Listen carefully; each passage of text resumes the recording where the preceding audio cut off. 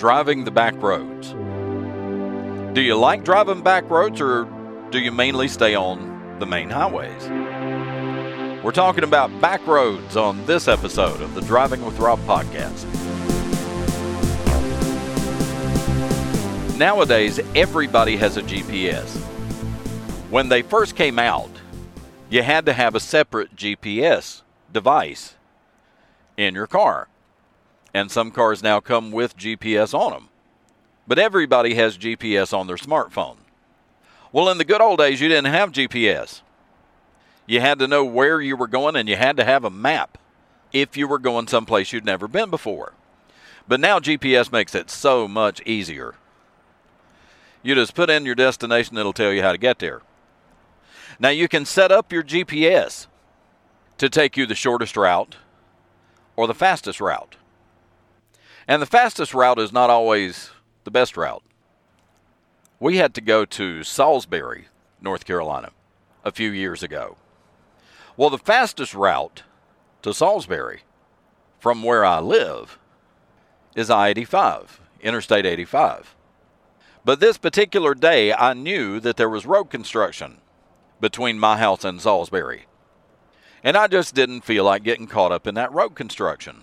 Because the last time I had gone up I-85, they had me backed up on the interstate, bumper to bumper, 3 lanes wide, for about 5 miles.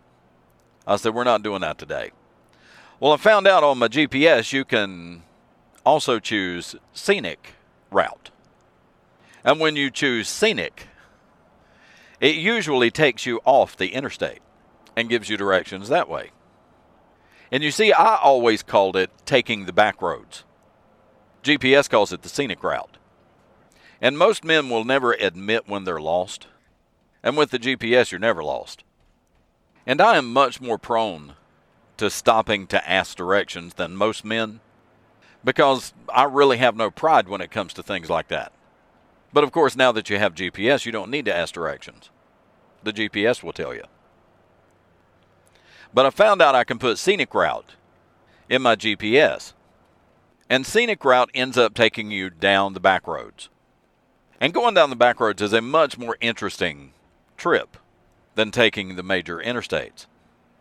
And I remember one time someone told me how to take back roads to Statesville rather than getting on I-77. And I-77 is a worse interstate through the Charlotte area than I-85 is.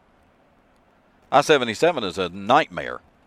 And once I learned the back roads to Statesville, I said, I'll never get on I-77 to go to Statesville again.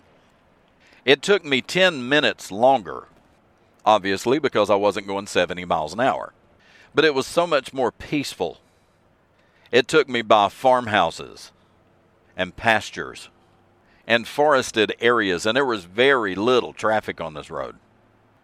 So yeah, the back roads were the best way to go for me, just to have a stress-free trip to work. And I remember one time this company that I was working for sent me to Charlottesville, Virginia. It's not the other side of the world, but it's not right around the corner. Well, I decided that I was going to take the back roads, meaning that I wasn't going to be on the interstate. I was still on North Carolina Highway 150 for most of the way, but I wasn't on the interstate. And it was a great trip. I went through these little towns that I'd never heard of before. It took me longer, but it was a much more interesting trip. And when you take the back roads, you notice things like barns and windmills. And you think about things like why someone used split rail fence instead of barbed wire, and why somebody decided to have a paved driveway instead of a gravel driveway. And when I was growing up, a lot of the roads in Lincoln County were dirt roads. All dirt roads are back roads, but not all back roads are dirt roads. And when I was 16 years old, gas was still 50 cents a gallon, and I was driving a car that got 30 miles to the gallon. I was driving a Volkswagen Beetle.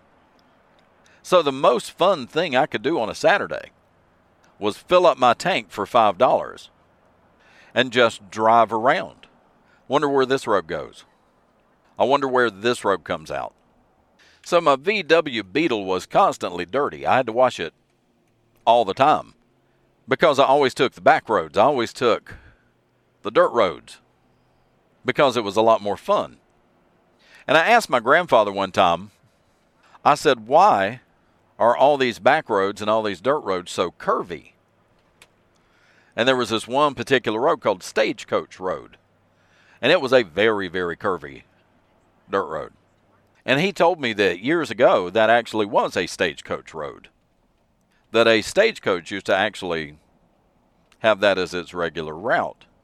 And the reason the road was so curvy is because before the days of automobiles, it was very difficult for a horse-drawn wagon to pull a steep hill.